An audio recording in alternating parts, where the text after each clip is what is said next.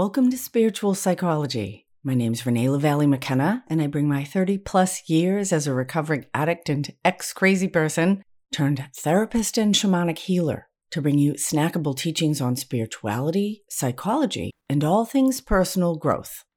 And today I want to talk about spirit release. And spirit release is a very wide and fascinating area, which encompasses a number of topics, including energetic interference, psychic attack, spirit attachment, possession, haunting, and power exchange, just to name a few. And the spirit release I'm going to talk about today and the spirit attachment experiences that I'm going to describe is about helping lost or disembodied souls who have, for a variety of reasons, become caught or trapped in the middle world or attached themselves knowingly or unknowingly to another person. And the work that can be done by an experienced practitioner is to help those souls move to the next place for their own evolution and highest good. And this is profoundly sacred and transformative work for everyone involved. The portal of death, just like the portal of birth, are probably the most powerful experiences that we have in our human incarnation. And just like there can be a lot of different issues in a birth, each death is its own unique experience and configuration for the dying. And the only thing we all have in common as humans after we are born is that we will die. And Western culture tends to have a very immature and fearful relationship with death, even a denial of death, which is extremely unhealthy and causes a lot of problems. And one of the issues that's happening in our evolution of consciousness, moving from organized religion into more mystical, individual, personal practices of spirituality, is the loss of some of the ancient traditions and rituals around death that are incredibly important for the transition of the soul and for the healing and management of the loss and grief of the living.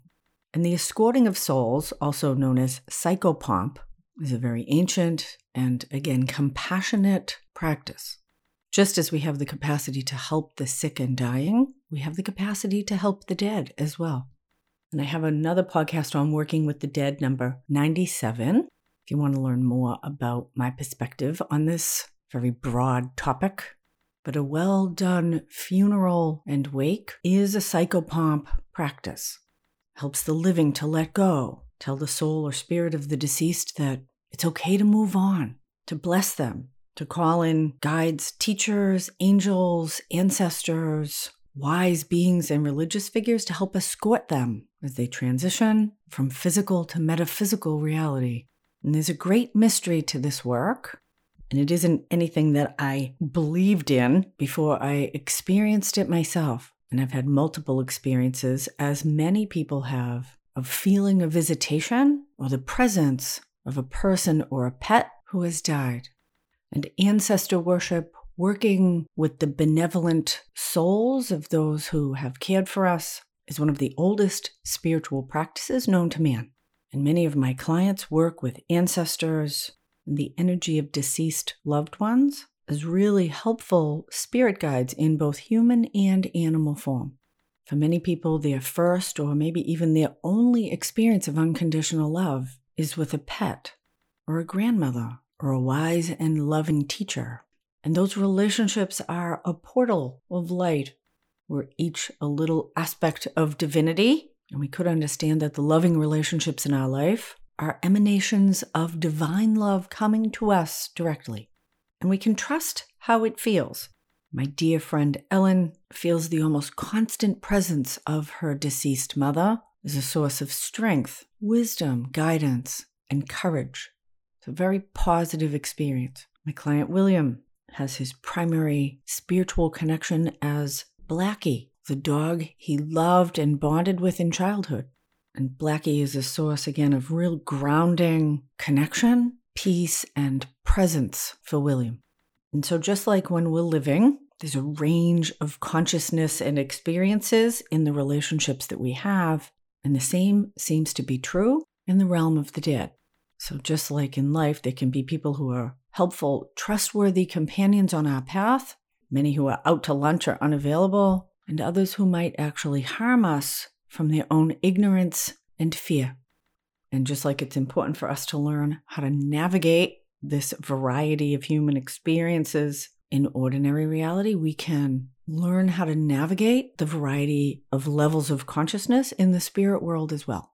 And if we have good boundaries and continue to do our own inner work, we can do this fearlessly, lovingly, and from a place of kindness, respect, and compassion.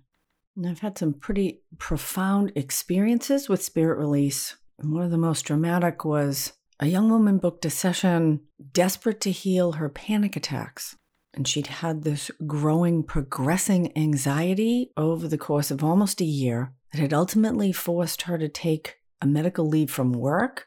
She'd tried all kinds of really heavy medications that she didn't like. And she was desperately trying alternative modalities to find a cure because she'd gone from mild anxiety into chronic anxiety and ultimately panic attacks, which left her almost housebound. And we did some basic history, and although her parents had been divorced, she was basically a healthy, beautiful young woman. And we went into the feeling of anxiety in her body, and I asked her the first time she felt this particular feeling. And she said, "Oh, that's easy." She and some of her friends had gone to Fleet Week in San Francisco, which is this giant air show over the San Francisco Bay.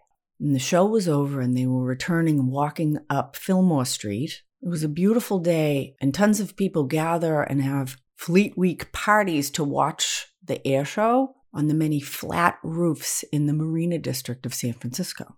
And these girls had had a few beers, a really nice afternoon, and they were just leisurely walking back to take the 22 bus.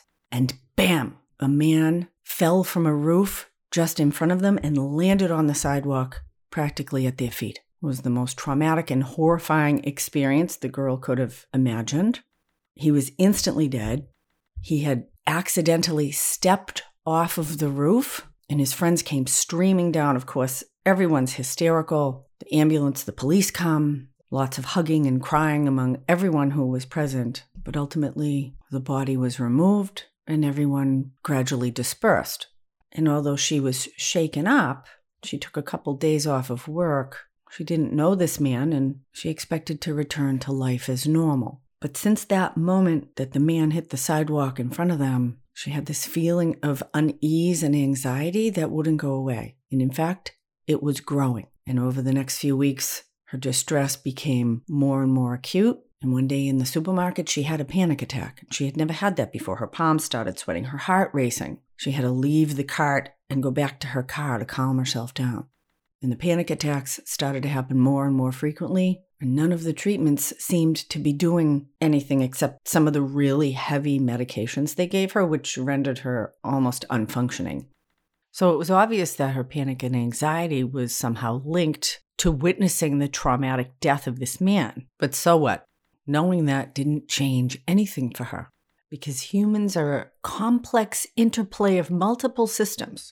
Just like in our body, we have a skeletal system, a muscular system, a pulmonary and a nervous system.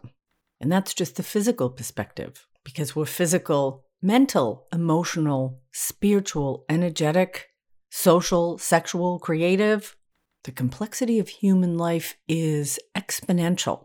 And certainly our intellect has many helpful functions in our life, but when there's dysfunction happening, we need to know which system to look at.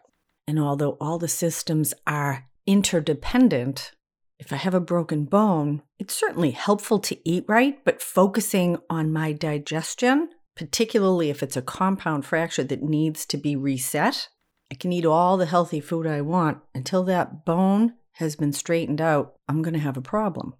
And there's some ignorance around Western medicine and Western psychology of an over-focus on the intellect as the source for change and healing, because there's all these other systems which may be creating the problem. And Western medicine doesn't even entertain the idea of energetic or spiritual problems. If you ask for a spirit release from a cognitive behavioral therapist or your Western medical doctor, they might want to write you a referral to the psychiatrist. So when I work with people, I almost always start with the body, because the body holds tremendous wisdom and almost always tells the truth. And I never know where we're going in this work. So I asked her where she experiences the anxiety or panic in her body. And it was in her chest and belly. And we just dropped a little bit deeper into those sensations. And I suggested to her psyche that we're seeking the origin or the genesis of this panic. And I told her it doesn't need to make any sense. And she said, this is weird, but I see this kind of gray, foggy place, and there's a bridge. And so we walked over the bridge, and ahead of her was a man. And he was sitting down, but he was kind of agitated and confused. And as we approached, she said, oh my God, it's the man who fell off the building. And we asked him if he knew where he was. And he shook his head. And very gently, we told him, you fell off of a building and you died. And he got really upset. And when he calmed down a little bit, we told him, and somehow you came to be attached to this young woman, and it's really harming her. And he looked surprised and confused. And I asked my client if she could sense or feel or imagine a portal of light in this purgatory-like place. And she could. And I had her direct the man to become aware of that portal of light, and he visibly calmed down. And we told him we were very sorry that this terrible accident had happened, but that he needed to move on to the next place. And he nodded. And we told him he didn't need to travel alone, that there were guides, teachers, and light beings that could help him. And when we looked into the portal of light, you could see loving and compassionate light beings waiting for him. And I asked if there was anything that wanted to be done or communicated between him and my client, and he stammered, I'm sorry. And my client, tears streaming down her face, said, it's okay. And we encouraged him to move into the light, which he did, and seemed to be immediately welcomed and surrounded by these other light forms. He dissolved into light, and the portal faded away. And I encouraged my client to come back over that bridge and back into ordinary reality, and back into her body. And she looked at me stunned as she opened her eyes and said, what the fuck was that? And I told her that was a spirit release. And apparently when that man fell from the building in front of you and left his body, he unknowingly attached himself to you rather than moving into the light. And I told her there's a lot of different ways to understand this. That's just my perspective. Do with it what you will. And she left my office, and I didn't hear from her again until about a year later. She called me for a relationship issue she was having with a boyfriend. And I said, how's your panic and anxiety? And she said, I haven't had a panic attack since we met that day. And spirit release can be complicated, and certainly not everyone who has anxiety and panic attacks has spirit attachment, but it is not uncommon for it to be an aspect of depression. Spirit release offers a very interesting possibility or perspective on dissociative identity disorder, what used to be called multiple personality disorder, and in my experience can be a factor in many physical illnesses as well. One of my mentees' fathers committed suicide, and for years after his death, she didn't feel like herself. She really struggled with depression and had this really clear sense there was something else going on, but didn't know what it was. And over a course of what turned out to be years, she did a series of work with her father's spirit that was attached to her, and there was tremendous growth and healing in that healthy separation between them. And when his spirit was finally and fully released, she felt completely different energetically. And because I have the great privilege of working with another member of their family who was also related to the dead father, I had the opportunity, through working with that other relative, of interacting with the father's highest self directly. And I experienced him as an etheric light being filled with love and compassion. And I am quite certain that the inner work that my mentee did with him was as beneficial for the soul of her father as it was for her. And it must be said that I never work with clients or in the spirit realm without being completely merged and grounded with higher consciousness and my own guides and teachers. I do not escort souls. I am not the doorway through which they pass, but I can act as a ground for that higher consciousness that has the wisdom and knowledge and ability to do the escorting. So I discourage you from going out trying to find dead people to help without the proper training. But if you're interested in learning more about psychopomp work and spirit release, I am happy to teach and train you in this sacred work. And if you feel like you may have spirit attachment, myself and my mentees are here to help you. Thank you so much for listening. If you like this podcast, you might share it with a friend or drop me 5 stars on Spotify or a good review on iTunes. I'm doing weekly lives on Insight Timer the next few Wednesdays, noon Pacific, 3 p.m. Eastern. I'll be doing Transforming Trauma on January 11th, followed by Balancing Inner Masculine and Feminine, January 18th. And I'll be doing a deeply healing and compassionate workshop on healing abortion on Wednesday, January 25th. And healing abortion has its own aspect of working with the dead. And if you have had an abortion and have unresolved issues around it, I encourage you to attend. Again, those workshops are on Insight Timer the next few Wednesdays, noon Pacific, 3 p.m. Eastern, 8 p.m. GMT. If you'd like a free download of the first chapters of my book, there's a link in the show notes. And deep gratitude to my supporters on Patreon and through this podcast. Blessings on your path. Until we meet again, this is Renee LaValle McKenna for Spiritual Psychology.